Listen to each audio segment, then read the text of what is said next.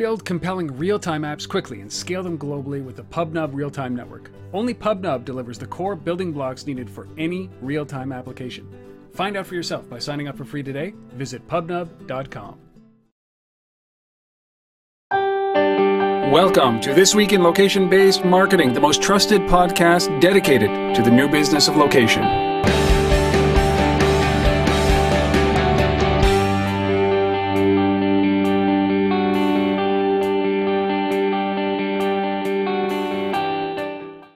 Hello, everybody, and welcome to This Week in Location-Based Marketing. This is episode number 137. We're recording this live July 5th, 2013. That's a Friday afternoon. My name, Rob Woodbridge from Untether.tv, located in Ottawa, Ontario, Canada, home of the stunned Ottawa Senators.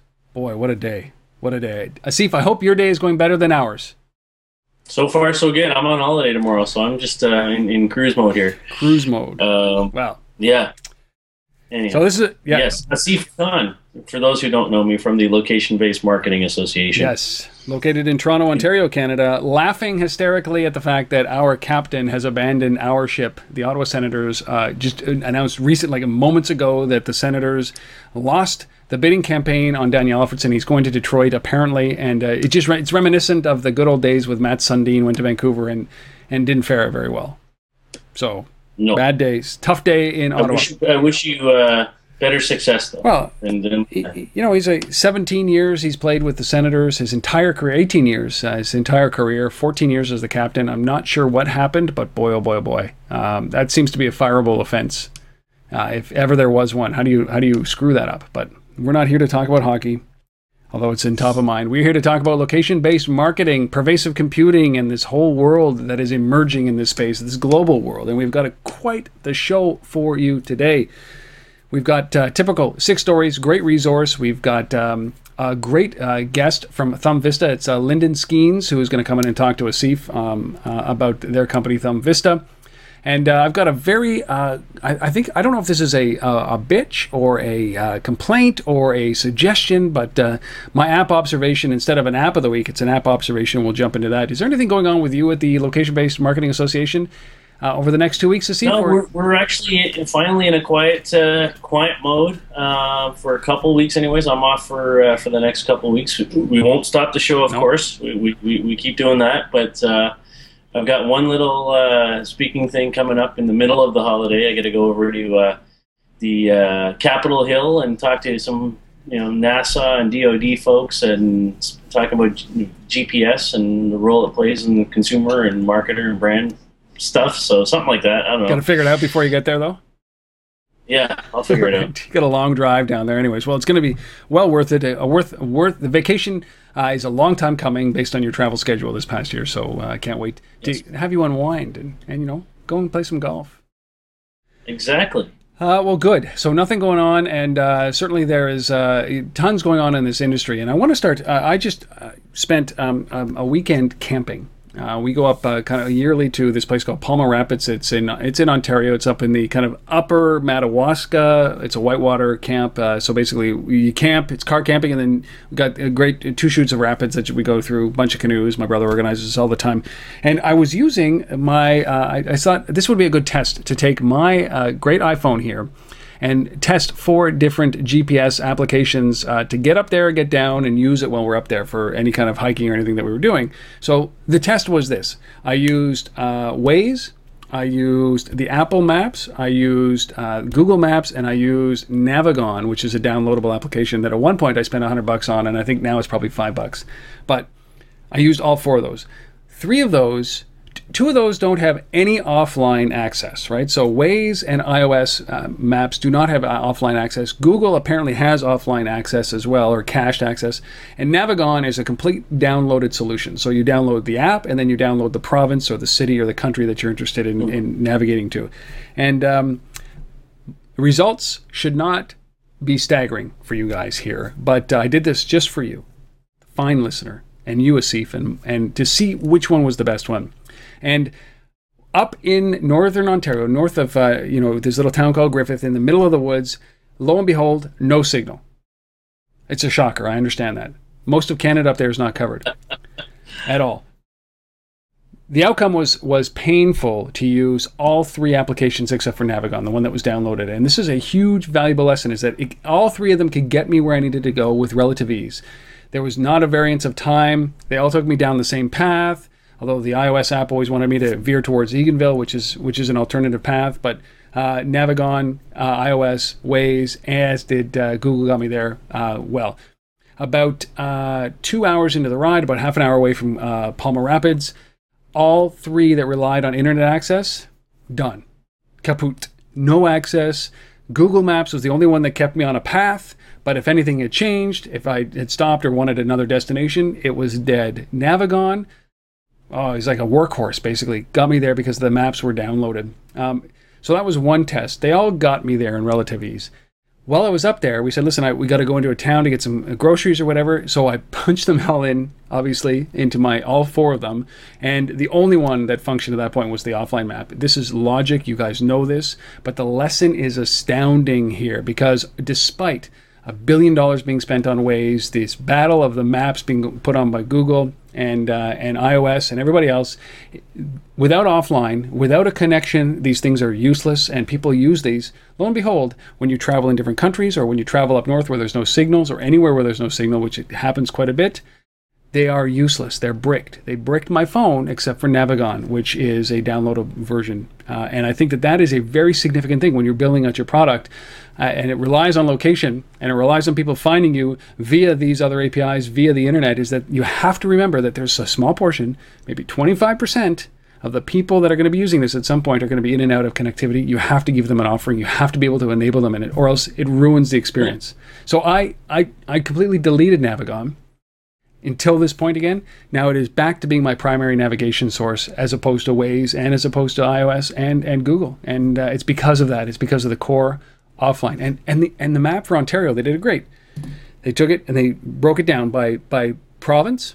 So you can get, you download the application, and then I can download the province that I want to, just the province. So just Ontario or just New York State that I want to navigate towards, and then I can delete it when it's no longer necessary. It's a 40 meg download, and it makes your life so easy because you don't have to worry about data charges or connectivity issues. And boy, what an experiment! Well, and it speaks to, I completely agree with your sentiment, and it speaks to the fact that there's still a market for the old Garmin, TomTom device world. Yep. In fact, I have a Garmin. We're heading on the road trip on tomorrow. I spent last night downloading the latest maps on my Garmin because you're going to the US. Exactly that, right? Yeah. I don't want to be spending time on data roaming charges on my phone and this, that, and the other thing when I'm on the road. I still have my Garmin on because the van that we're taking down doesn't have a built-in one, so I still have that portable unit. Uploaded all and downloaded all the new maps last night, ready to go. So. Yeah, big difference. And so for all of you guys that are out there that think that everybody's connected, think again. And while it's great to have that social layer on top of all these maps and places and businesses and everything that we talk about here, the number one thing that it has to provide, if you're in this location business, is location. And if you cannot connect to the internet and you cannot provide location, it falls at that point. And especially what Asif said, you don't want to be going into the US, or if you're in the US coming up to Canada and getting hammered by the cost of these. Many people don't know that when they launch Google Maps or they launch iOS Maps or they launch any mapping, even Waze, is that it is a data-intensive application. So do yourself a favor. Go find a standalone application if you're going to leave the country. But that was my experience. And I don't think it was a shocker to anybody, but it just shows you the importance of connectivity now. And if you don't have it, well, you're kind of screwed. So that's my app observation. That's what happened this week. So very cool. And not so cool, but I did get home on time, and we had a great time up there. So if you're ever in the area, go up to Palmer Rapids, north Madawaska River. All right, so what do you say we jump into these stories? Asif, we got some great, fascinating stories here, like unique stories. And this first one involving Pinterest and Nordstrom is exactly what we've talked about many times on the show, is about this convergence of the digital world with physical world and, providing access to products that people are interested in at the time of purchase in these physical stores. So why don't you talk about Pinterest working with Nordstrom? This is pretty cool. This is really interesting because, so much of the focus around Pinterest has been the consumer experience and the use of Pinterest as a tool to, take photos of things that you like, post them to boards, share them with other people, and kind of that the viral social sharing aspect of what Pinterest is. But now like Pinterest is sitting there going, like Foursquare that we'll talk about later, we got to start making money off this thing. We got all these users, we got all these images, we got all these boards. That's great, but how do we start making money? And so this is an interesting partnership here. Nordstrom being maybe the first of many brands to start, kind of looking at all these items that have been pinned. Are they sold in our stores? And how do we create, that relationship between, stuff that's popular in Pinterest that people have been pinning, and the fact that that product's actually available for sale in my store. So what they've done is they've looked on these boards and they've identified products that are available in their stores. And there's some samples in some of the media around this, around shoes and things like that. And now when you go into a Nordstrom store and you go to the shoe department and you see a pair of shoes, right next to the pair of shoes is the Pinterest logo right there physically in the store, telling you that this is a popular item on Pinterest. Love it. That's really interesting. I mean, just the simple association of that logo that's so well known within the consumer world, that Pinterest logo, and telling you that not only might you like this pair of shoes, this is popular, out there. And you don't have to launch an app or do anything with your phone or anything. It's just that association of logo, brand, and item all coming together. And obviously you can go check it out afterwards and see, yes, it is on Pinterest. But they're taking that stuff, whatever's popular on Pinterest, and saying, hey, this is in my store. I can drive sales by making that connection. Let's do it. And the only piece missing for me is that really true location piece, which is that if I have on Pinterest like that bag or like those shoes, then there's some way to close that gap with my local store, saying, "Hey, we have that here. Yeah. Come on and get it, because we noticed that you actually are one of the people that like this thing." So, yeah, and I think that's the next step, right? It's one thing, like, I mean, obviously any retailer who sees their stuff on a Pinterest board can go and create a tent card with the Pinterest logo and throw it beside the product in the store, right? But the connection, as you say, is exactly that. It is to when you go on the Pinterest site and you see that product, to then see the Nordstrom logo there that says, okay, go to Nordstrom, and you can see it there. And I think that's where the opportunities are going to start to happen for a revenue stream for Pinterest. Isn't that funny though, that it's like it's Nordstrom leveraging the Pinterest brand, not Pinterest leveraging the Nordstrom brand?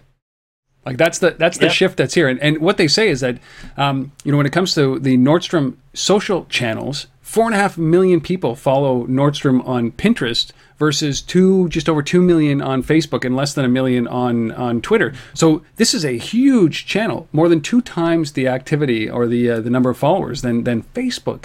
So Nordstrom understands this as a very, very, very relevant social channel for them. And I think it's, that tie-in is going to be great. And if you're not doing this, if you're a business and you're selling a product that is popular on Pinterest, is exactly what Asif just gave you, a great strategy, which is just put the Pinterest logo right next to it, and it'll go, that brand recognition will go very far in helping you sell those products. And that's just a little bit of strategy right there. Free. We should have charged for this episode. Free. There you go. Well, I think that's more of this is going to happen. This cross, we talked about Shopify doing the Popify, which is the pop-up store, bringing their e-tailers in for doing real-time, in a real bricks and mortar store for the first time for many of them. And this crossover is bound to happen. And in fact, Harley. By the way, while you mentioned Shopify, I didn't bring it up last week on my sort of recap from Asia experience. But when I was over there, the first thing that happened to me was I was in this session with all these companies from Canada that were with me, and all the trade commissioners and all these government officials and people from Singtel and StarHub and all this kind of stuff. And the guy from Singtel got up and gave his presentation on the kind of the future of mobile and location and where they were going. And almost, I think, like in the first 5 minutes of his presentation was, and we just signed this deal with Shopify.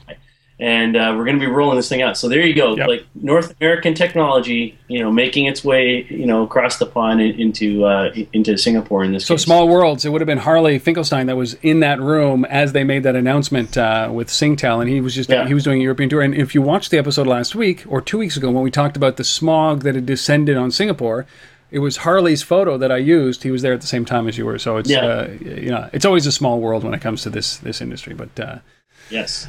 All right, our second story here. We talked about Google flying balloons up into the stratosphere to offer Wi-Fi to underprivileged or underconnected countries or emerging economies. How about an e-tailer or a retailer flying balloons to give Wi-Fi for coupons in Korea? Same impact? Totally different objective. Yeah, but flying devices, the flying store, different impact, much smaller scale. But so we're talking about eMart, and eMart is and their agency Chael, which is constantly driving innovation. So eMart are the guys who kind of did the QR codes in public spaces generated, where the blacks in the QR codes were generated by shadows from the sunlight. Same agency, same brand that did that. Now what they're doing is they're flying basically balloons over public squares again, in shopping centers and in train stations and wherever they can. These balloons have Wi-Fi routers built into them. And so they encourage you, as you see the thing, to connect to the Wi-Fi that's in this moving balloon. And when you do so, it basically gives you deals and coupons and stuff on your phone that you can then redeem either in their. You can shop online directly from the experience. So they have a big eMart has a big online store, and the way their online store works is like a lot of grocery. You order your products and it's delivered to your house and all that kind of stuff.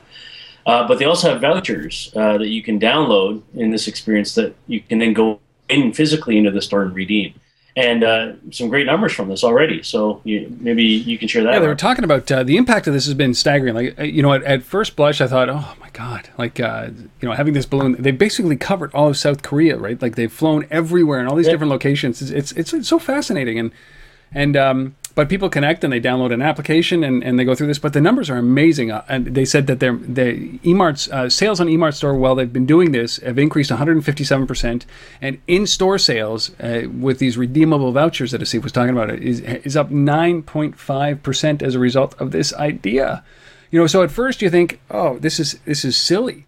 But and in the second blush is that, well, silly sometimes leads to good revenue. And what we're talking about here is an increase. And so, and they had the same kind of, not the exact same numbers, but same kind of impact off of the Shadow QR code campaign and others. I mean, either people just love eMart, or Koreans just love crazy stuff, or like this, and are like these fun experiences and embrace them. One or the other or both. I mean, this stuff is working. Well, it's good on them. Like this is the kind of innovation that we'd have to see. Now, I mean, I've never seen one of these little flying stores floating around, right? But they said that people want to go to eMart. It's like as you would associate with a name like a Walmart type of store, where it's a discount store for lower income. Yeah. And but people are just they never get there. They go and buy the product from a local like a corner store and pay a premium. And so by adding an incentive like this, discounts or coupons to be able to drive people into the stores, people are actually going in. And when you talk about redeeming coupons or being able to buy on the spot, it makes a big difference. I mean, conversion is very important at the point of inference, right? Which are the point of influence where they're thinking about it, get them to buy, and that's what these guys are doing. So very cool. eMart, the flying store in South Korea. Why don't we see this kind of stuff? Would this work in North America? Yeah, I think so. I think in certain markets like New York and you fly this over Times Square, people will do it. I don't know. I think people would duck or shoot it down. I don't think so. Like, I don't. What is that? I mean, you need a couple thousand permits to get the thing to happen. First of all, but I think in certain markets this would work in the U.S. and in Canada. For sure. I think about Macy's Labor Day Parade, right? Which would be what I think would be the perfect opportunity to do something like this, because you've got all these brands on display. Do something like this within the exhibits or the floats, so that you could actually then sell direct or do something with it. Get people to download coupons from the Macy's Day Parade floats or something to that extent. There's something there. I know that there is, but And all inspired by Emart, the flying store in South Korea. We can learn a lot from what's going on outside of our own little boundaries. Absolutely. All right, so you know what? There used to be this thing called an address, Asif, where I'd type in an address and I'd say like, this is where I need to go. And then, but before that, there was even like a longitude and latitude. When I was using Google Maps, the early editions of the API, you actually had to convert that yourself. You had to go to these services to be able to type in an address, and then it would output a longitude and latitude. That's what you would use in Google Maps and the API. So there was all of this kind of stuff. Then people realized that it's very difficult to remember addresses or bar names or restaurant names. So this company that is our third story, which is What 3 Words, is basically creating a DNS system for postal codes or for location. So instead of remembering an address, you have to remember 3 words, random 3 words. Yeah.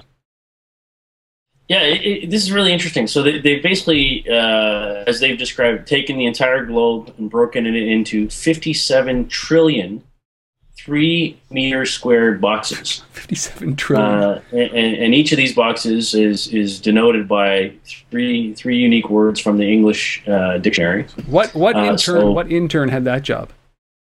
It's a terrible job. I'm hoping they use some kind of randomizing, engine. They've been working on this for 19 years. Yes. Yeah. I punched in the LBMA office, and so our address is Speech Lobster Trumpet. Speech Lobster Trumpet. I like it a lot. Speech is accurate. Trumpet is accurate. I'm not sure where the lobster comes in. I don't know, but anyhow, it's an interesting premise. I mean, basically, what they're suggesting is that. Inefficiencies in the postal code system in terms of, a new business gets set up, it takes a while for postal codes to get assigned, and things like that in some cases, or especially when new subdivisions are built for houses and things like that. So there's a time lag issue that can be addressed by a system like this is one argument. The second argument, obviously, is GPS itself in terms of latitude and longitude. Isn't as accurate as this, or isn't as finite as this. Now, that will change. In fact, the conference that I alluded to earlier that I'm going down to speak at in about a week, part of that is the entire GPS system that's out there today. The satellites that are out there today that we use for GPS are being upgraded, and the accuracy will improve significantly. So, but currently there is there's a gap there of accuracy. So there is some value to this. I mean, I question how you can go about marketing this, and whether this is something that brands and businesses in general are even going to be willing to consider. Yeah, I mean, their business model is to charge you about $1.50 to instead of going to 3 words to solidify a location with 1 word. But they control it, and like it harkens back to the early days of the domain name system, which was you had groupings of numbers. That was how you routed to websites, and then that's obviously not something that everybody wanted to remember, so they went to the DNS. And we talked about maybe early in this show, maybe in the episodes 30, around that range, where we talked about a company that was very interested in becoming the domain name service for location by doing something similar to this. And we haven't heard from those guys again since those days, which was almost 2 years ago. So I like this, but I still think that this is an interim solution, because you've got companies, and I'm not saying that these guys win, but you've got companies like Twist that obfuscate location completely and just put, I invite you to our meeting, and then it routes you to that place, without me telling you where that location is. I say, look, I'm going to John's Diner, and Pete is coming with me. So I invite Pete into the thing, and then he doesn't even. It doesn't matter that he doesn't need to know the location. He just follows it on a GPS, right? So, like when you get into that, and I'm sure that there's going to be a point in time when Google Maps or iOS Maps or any of the other mapping software are going to be so social that I can invite you to a location if we're going to be going to the same place. I don't have to send you a coordinate or an address, and I think that kind of makes this not relevant. But in the interim, I think it's fine. It's not something that I would use, though, I find. But I like the thinking that, listen, it's time to rethink the way that we look at location. Yeah, and you know, back when we talked about this issue a couple of years ago, and from the LVMA's perspective as a Right. nonprofit body, we were talking about, you know, putting together a system around this. But for us, it's wider than just businesses and things like this. You know, I mean, when I look at it, it's about every object out there being geo tagged and addressable, Yeah. Yeah. right? And so, for example, it's not just to say, and the reason we brought up the issue back then is, well, you had a growing number of systems all logging businesses, places, if you will, in databases and storing them in proprietary formats. So Foursquare has their database, and a lot of that content is user generated. Then you got Goala had their own, Facebook has their own, Google has their own, et cetera, et cetera. And all of them treated as proprietary, no sharing, no common domain registry for those places. That's a problem. So now you have a system like this. But if you expand it even beyond just buildings, right, and you start to say, well, in our world of connected media, well, the billboard itself that happens to be across the street from that building should have an address. Yeah. What is it? Right? So if we can bring that, I like the thinking, like you, and if we can bring the accuracy down to a meter, which is what they're talking about if you buy the single word thing, so we can name that billboard, you know, based on this thing. That's interesting. But where's the sort of API that allows for, you know, sharing and interaction with all the other systems, right? That's, you know, what we need to get to. And there hasn't been a solution for that yet, because if you use something like Foursquare to find a location, and it's so user generated, that spot that you're trying to get to can be on any of one of the four corners based on who puts it in there and based on accuracy of GPS. And so you're right.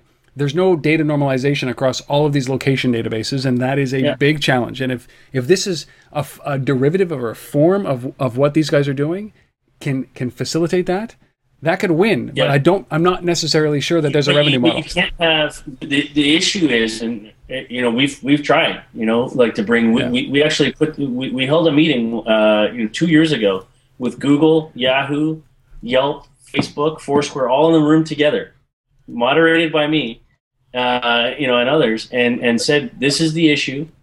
You all have proprietary systems. What can we do to kind of harmonize and bring this stuff together? Everybody agrees with the notion. Nobody wants to do it. Yeah. Because their business models are all there. And here you have another one that has a business model. It's a commercial, you know, entity here that has to make money somehow.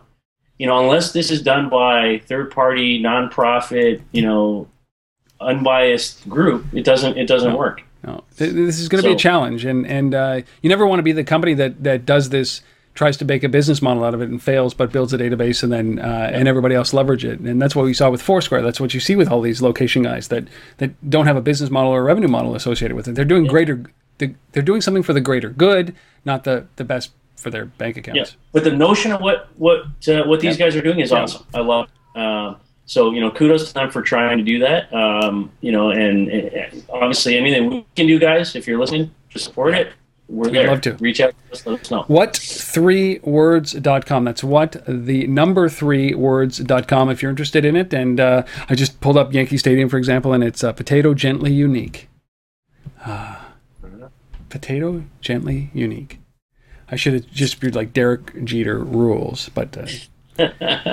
All right, so those are the first three stories. We are going to pause for a moment and dive into a conversation that Asif had with Lyndon Skeens from ThumbVista. You want to set this up, Asif?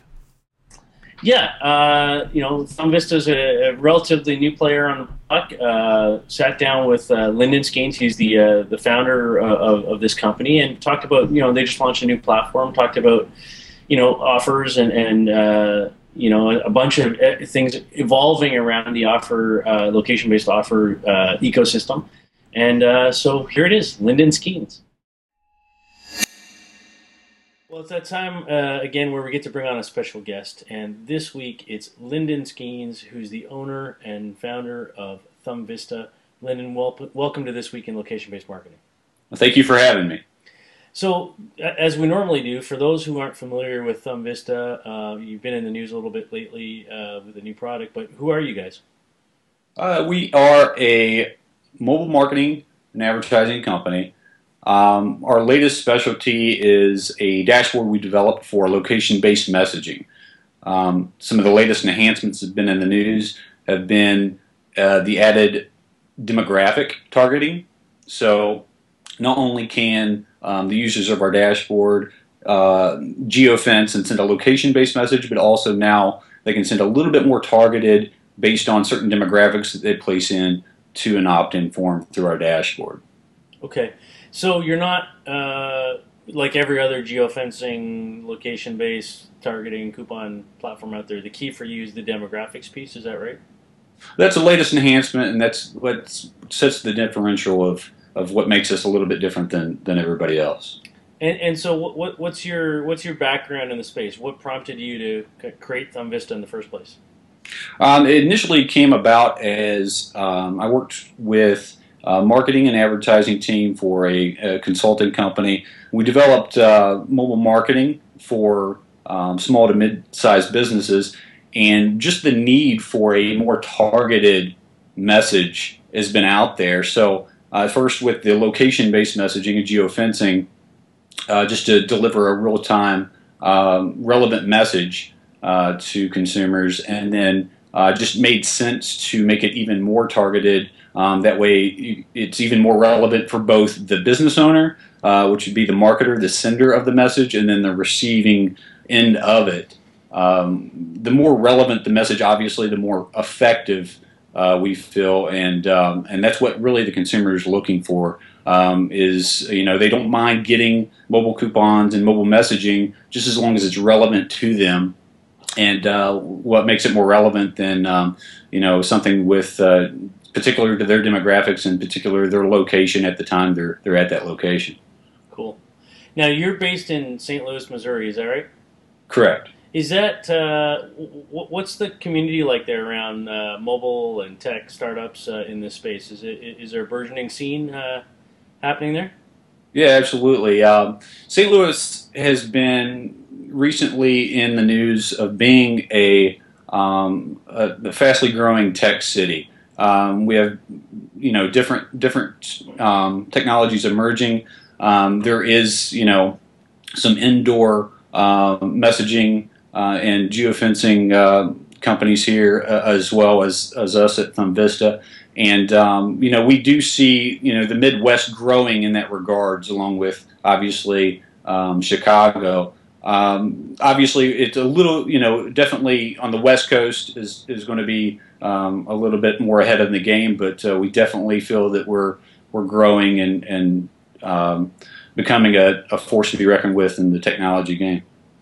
And help me out here a little bit. So much of the what we cover at the LBMA and what we see in the news, in things like Mobile Marketer and GigaHome and some of these publications are what the big brands are doing in leveraging location-based platforms. But you're coming at this from the small medium business segment. Is that a segment that you would say is still underserved? That like there's still a lot of opportunity for for you and for others?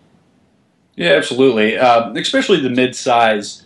If you do have multiple locations, but yet you're still a local type company, there's definitely the users that would love to be able to engage with you at the right time in the right place. We feel that definitely that there's the way to capitalize on that. The big brands are obviously just now getting into it as well. So I feel that we could help both big and small companies alike. But when it comes down to the mobile user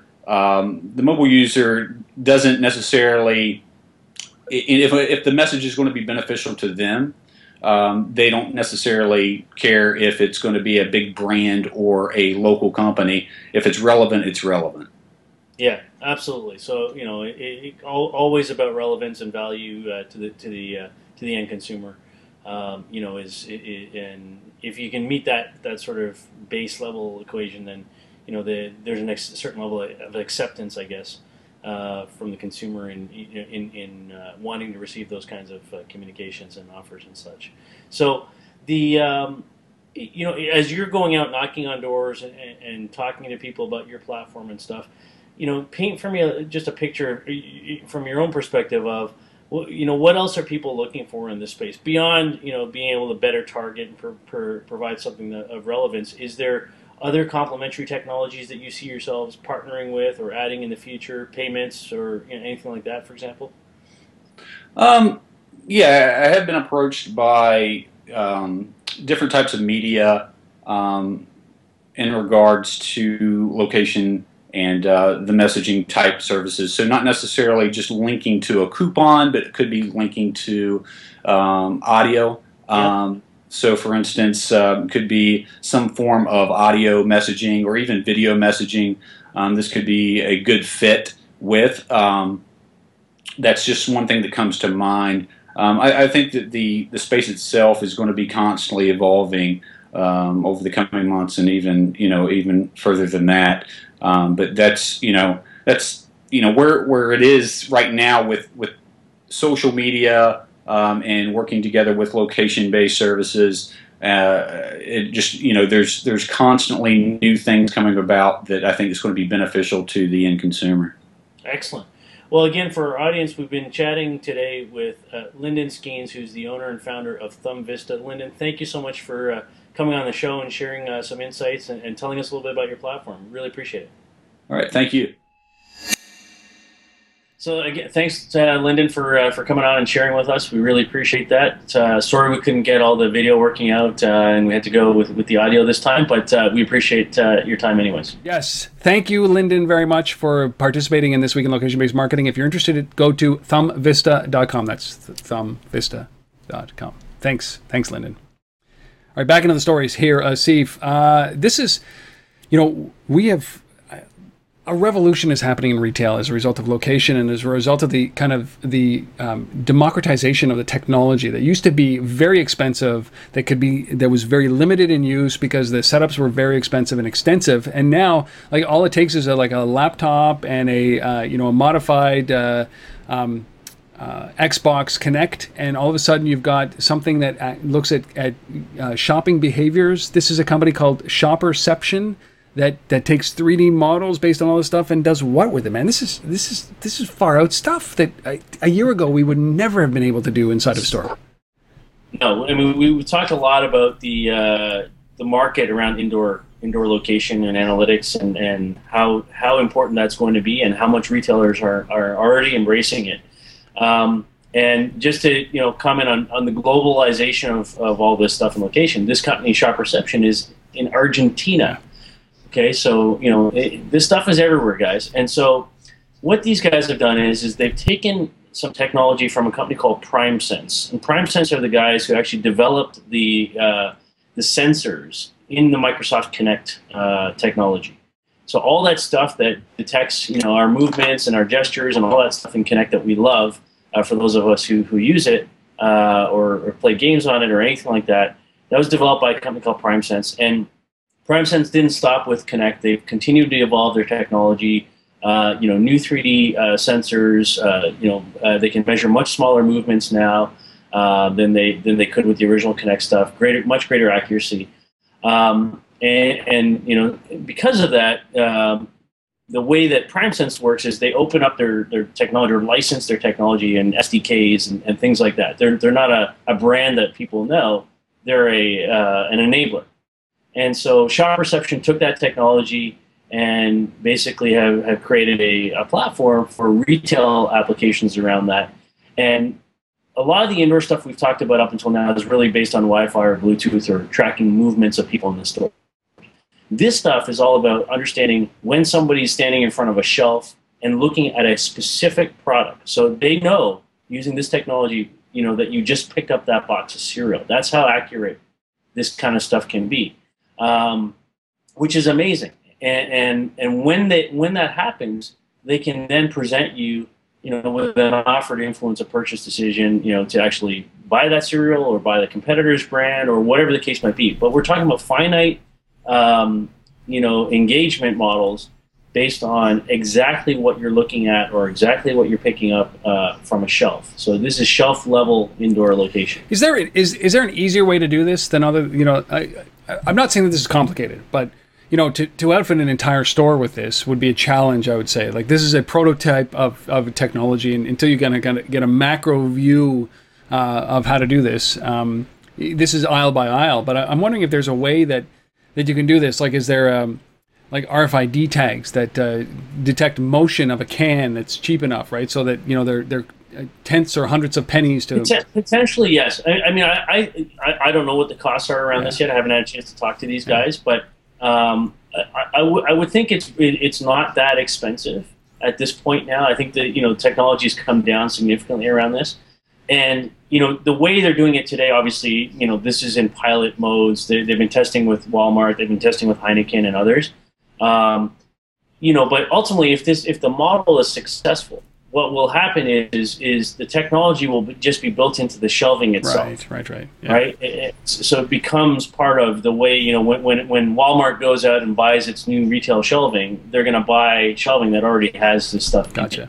So it becomes a smart shelf. It's not something that we have to bolt on, for every aisle and every this and that. So for me, that's how it evolves. Based on success, obviously, and who knows? Yeah, at this point. That's an interesting thing, right? Is that as retail changes completely, and we often talk about this. Our first story was about Pinterest and Nordstrom, and the fact that Nordstrom was leveraging Pinterest and not the other way around. But as retail changes and the structure of a store changes, and the psychology of buying changes, and what influences us change, and the fact that we can make decisions in the store and all the time, we're always deciding on product whether we're going to buy or not. We're doing all the research from the device. All this has a huge impact on the way a store is laid out, even today. And they're trying to adjust it, but they're not doing a great job of it because you used to buy, have a premium for the eye level shelves, but now you can influence a low shelf or a high shelf buy based on an app or something like that. So all of this is playing into this, and it's very interesting how they can influence buy decisions based on this stuff. So who knows what a shelf looks like in 5 years from now? Yeah. But certainly the technology, it's interesting that you think about that, is that it's not the store that interacts with you, it's the shelf. And the shelf is the technology conduit for all of these things and all the products, and it's done by weight or sensors or whatever it might be. But we're just entering this era of unfreaking believable. That's kind of like the tagline of what's happening in retail, and especially with the technology. Oh, I love this. Opportunity is huge. It's nice to see that. For me, I've always been a proponent. When I first saw Kinect and I started playing with it and all that kind of stuff. The wow factor was one thing, but from a gaming perspective, that was interesting. But for me, if I was running Microsoft, I'd sit there and go, forget about the mobile phone. Like, we lost that, just like BlackBerry lost that. That's done. It's an Android, iOS world. Right now it is. So, but the one thing Microsoft had was this Kinect thing that I saw was, for me was, the commercial applications around that stuff like this. And building Kinect into digital screens when somebody's standing in front of a screen and being able to change the content on the screen. All that kind of stuff is the future of retail for me, right? All that gesture-based, everything. I don't know. Well, I see it as well. Like, you're absolutely right. Why aren't they baking the Kinect technology into rearview mirrors of cars?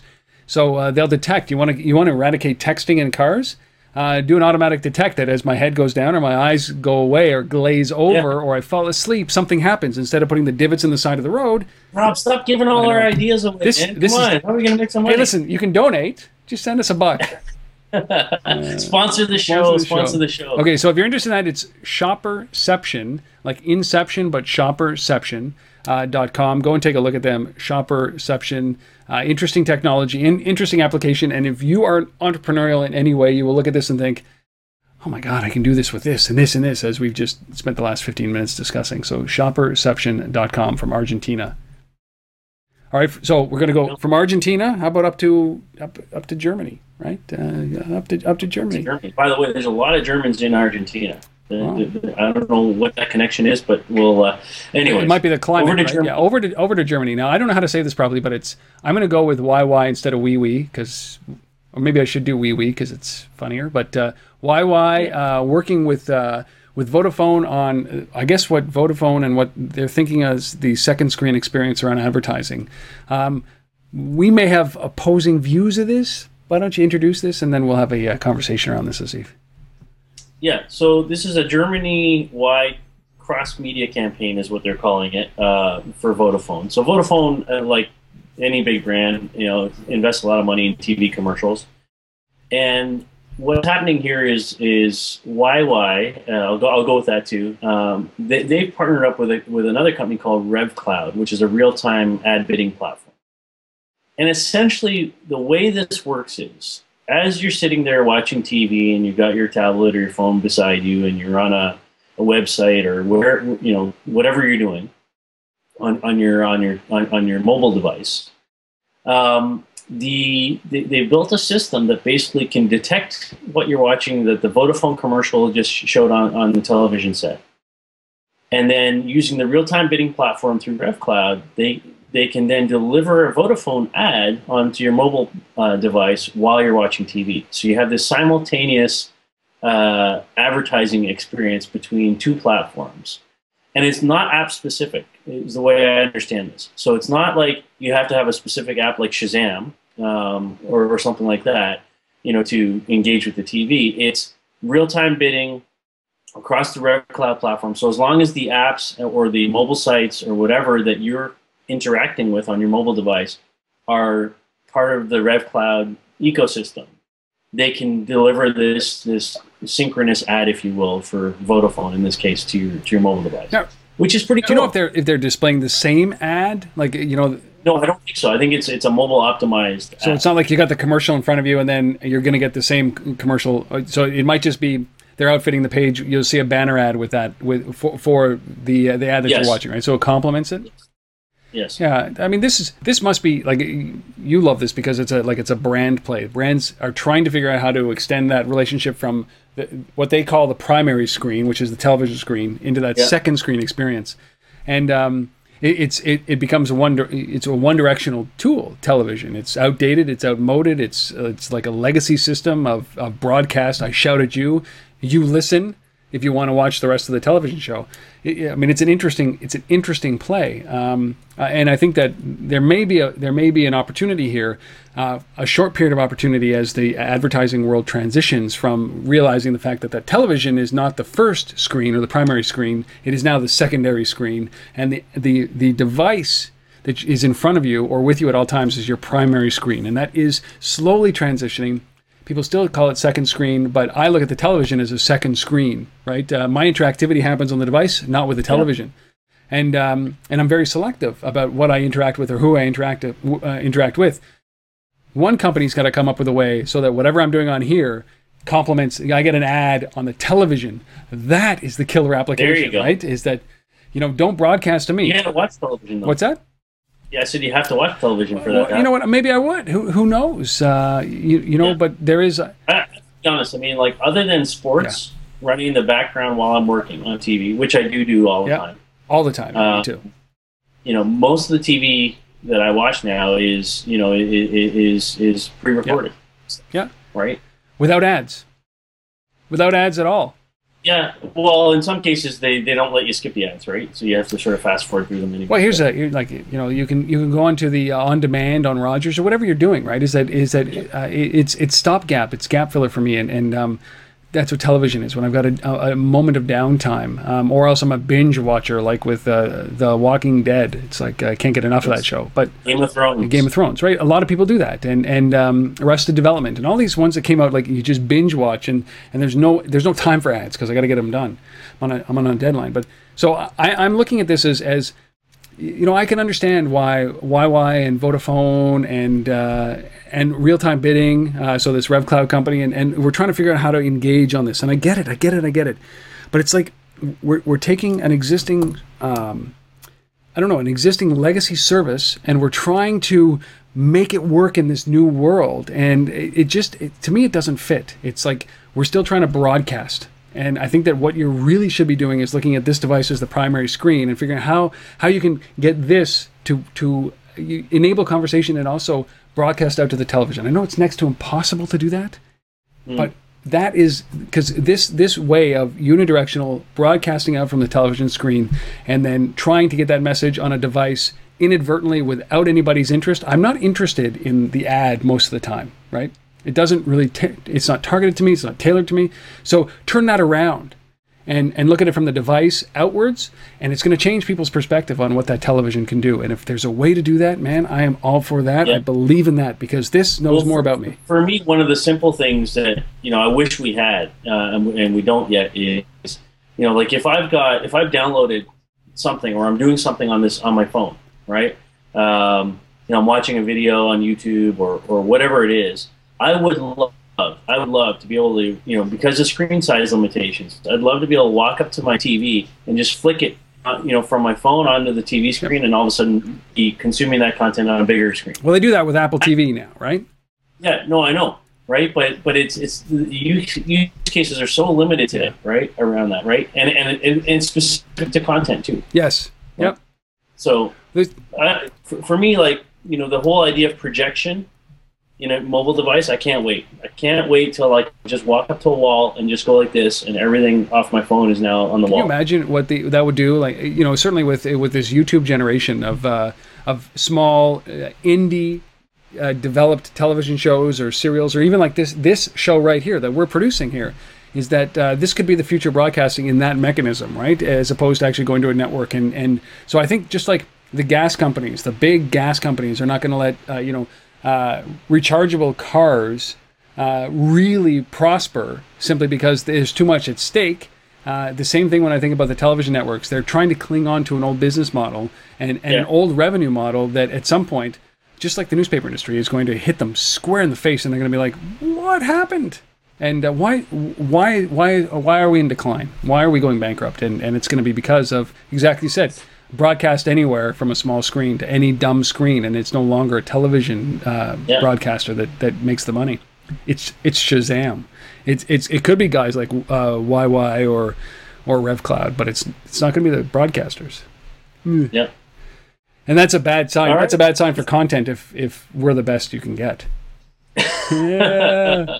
All right, so if you're interested, revcloud.net, revcloud.net, or it's either YY or WeWe, but it's wywy.com. Go and check those guys out if you're interested. And I'm interested to see the results from Vodafone. So hopefully we'll be able to find some results. Somebody will do a case study on that. Hint, maybe a see if you should do that. All right. Our last story. Oh, Foursquare. Should we even do this story? I don't know. Every time we talk about Foursquare, it seems to be something negative, and unfortunately, this one hit my radar this week, and I couldn't ignore it. I had to bring it up, and so we all know Foursquare as this company that started off as a check-in company that invented the check-ins, or pioneered the check-ins, and for a long time in the business world that was their raison d'être. And then they decided that the check-ins weren't sufficient, so they decided to get into the discovery business, which everybody was in. But all the announcements that we've seen over the last number of months have been around check-ins again. And here is another perfect example of a confusing business model where they say we're giving up on the check-ins, we're going into discovery, but then they sign this deal with Deezer, which is they organize concerts, and you get benefit for checking into 7 or more concerts. It's like these guys are so confused about what it is that they do. Like, it's this hand doesn't even know what the fuck is going on with this hand, and they're like, we are discovery. No, we are check-in. We are discovery, and we are check-in. It's like boom, boom, boom. And in the meantime, what's happening with their brand is mass confusion. And this is a perfect example of that. And I think I'm being nice right now because I haven't gone off on a total tangent. Like, what is this, Asif? Why in God's name are they doing this? This is a last-minute gasp for any kind of revenue, brand relationship that they can find. I mean, people are abandoning Foursquare left, right, and center, from what I can tell. I mean, people I knew who were like the biggest Foursquare users, 2 years ago, haven't used it for months and months now. Like, they're getting drop off in users. The brands are sitting there going, why? Why should we bother? Nobody cares about badges. Nobody ever cared about badges. And here we have, we're back to, check-ins again, in this, as you rightly, alluded to here with this Deezer thing. And even this specific partnership here is you got to check into 7 concerts. 7 concerts to get free content? Like, give me a break, people. It's like $500.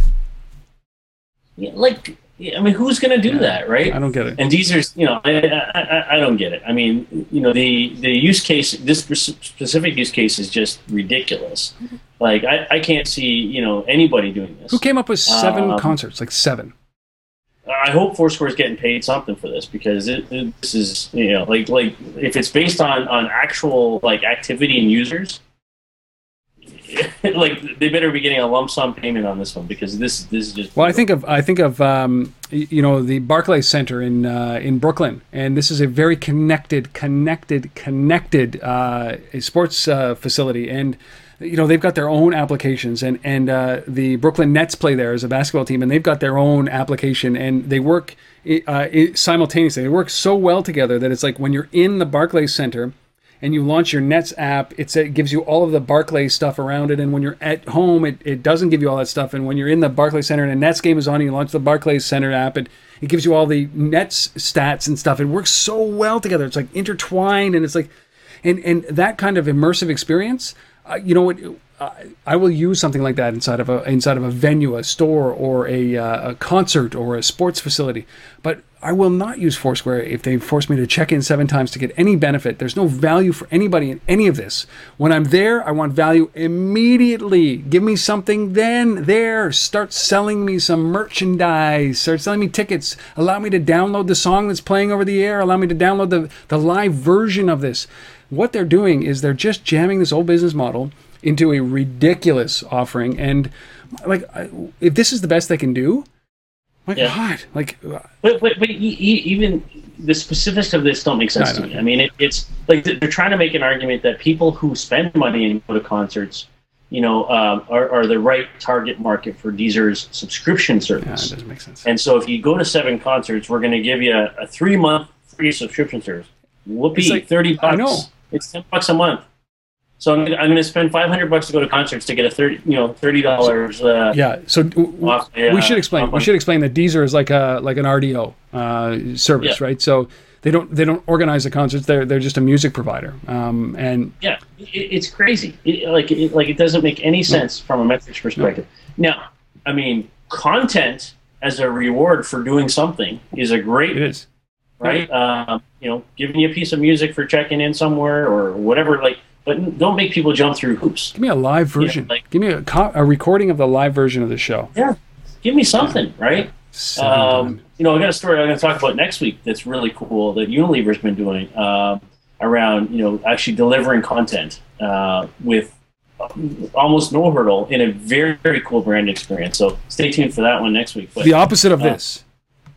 Yeah. Well, I've had some experience with Foursquare, and I've tried to pass them on relationships, and the hubris is still there, regardless of what everybody thinks. Is that the hubris is there, and they turn down business, and I just scratch my head quite often. Is that they feel that they can do it all, and clearly whoever's making these decisions is not making the right decisions at this point, because they're confusing their brand if they still do have a brand. And we're not alone here. When I listen to guys like Leo Laporte and his entire Twit network, is that they question the validity of this business from the get-go, and they're still questioning it 2.5 years, 3 years later, and we certainly are. And but nobody's proven us wrong. Nobody's come out. Nobody from Foursquare has defended this and saying this is what our strategy is. So in that instance, we go with a vacuum of knowledge, which they might have, but we don't have as the media and the people who comment on this. And when we see announcements like this, we just get frustrated, because this is not what they talk about it over here, and then they display with this. And this is not a business that they're making here. And who's going to spend $500 on 7 concerts to get $30 worth of free music? And boy, and there's no value there. So if you're still interested in this, well, good luck. Enjoy the 7 shows. That's what we'll say. Or you could just spend $5 a month on RDO and not have to go to the shows. There you go. Done. We always end on the Foursquare. Those are the 6 stories. Great guest, Lyndon Skeens from Thumbvista. We got one more piece of business, which is this great resource. Here is, it's just titled Location-Based Marketing. And if you have never heard of this, if you have no comprehension of what location-based marketing is, or you want to start somewhere, this is a pretty incredible infographic, right? This is like 101. Yeah, it is, and there's still a lot of people out there who, we live and breathe this stuff every day, every week. But there's still a lot of people who are just coming into location-based marketing. So here's an infographic. It's up on the LBMA site under thelbma.com/research. You can grab it there. It's the latest resource there under the research tab. And it's 101. It's got 30% of marketers are using mobile coupons. $22 billion was spent on mobile advertising last year. Compared to $3 billion in 2010. I mean, it's got some interesting numbers in here. It's all there. Yeah, and one of the things that I like is the tactics that they give at the end. So they talk about mobile optimized website, social media integration, Google Places. It tells you just kind of like do these things, just one thing, right? So mobile optimized website. Start here. Go here. Yeah. Put your business in Places. Go here. Do a branded hashtag if you so choose. Do offers, even do check-ins. Although I don't agree, and localized content is very important as well. So they give you these kind of 8 different things or 9 different things that they go and do this right away. And I think that this is a very good start. And it's only a start. This is not by any means the end of your location and your mobile or your marketing strategy. This is the beginning, but you should be doing these things. So kudos. Yeah. So thelbma.com/research. And this is, I guess, just labeled location-based marketing. So, yes. Yeah. So that was it. Our resource, 6 stories, Lyndon Skeens, a little bit of an app observation around GPS, and we are out of time. Yes. That's it. But we will be back next week. I will be broadcasting live from the golf course. No. You should. We should just go out on a cart and we'll do it. Overlooking the golf course like I do every year. We will do that. There's some great stories coming up next week. I already got couple really, really cool things to talk about, and looking forward to it. And if you have any questions, I tell you, go to untether.tv/talk. Leave us a voicemail. We will answer that question on the air live. If you want to do that, just go to untether.tv/talk. If you'd like to leave a comment about any of these stories as well, that is the place to do it. And if you would like to participate in one of these episodes as a guest, reach out. We would love to have you on. If you'd like to sponsor the show, of course, we would welcome that as well. Reach out any way you want. You can find me at robin@untether.tv, Asif at thelbma.com. We are all over Twitter. We are all over Facebook. We are all over LinkedIn. We are completely and totally findable. Do so, and we will respond almost immediately. Almost immediately. Even Asif from the golf course will respond at that point. But please reach out if there's anything that we can do. And with that, that's it. We'll see you next week for episode number 138 of This Week in Location-Based Marketing. Thanks for sticking around. Asif, enjoy your vacation, man. Thanks. See you next week.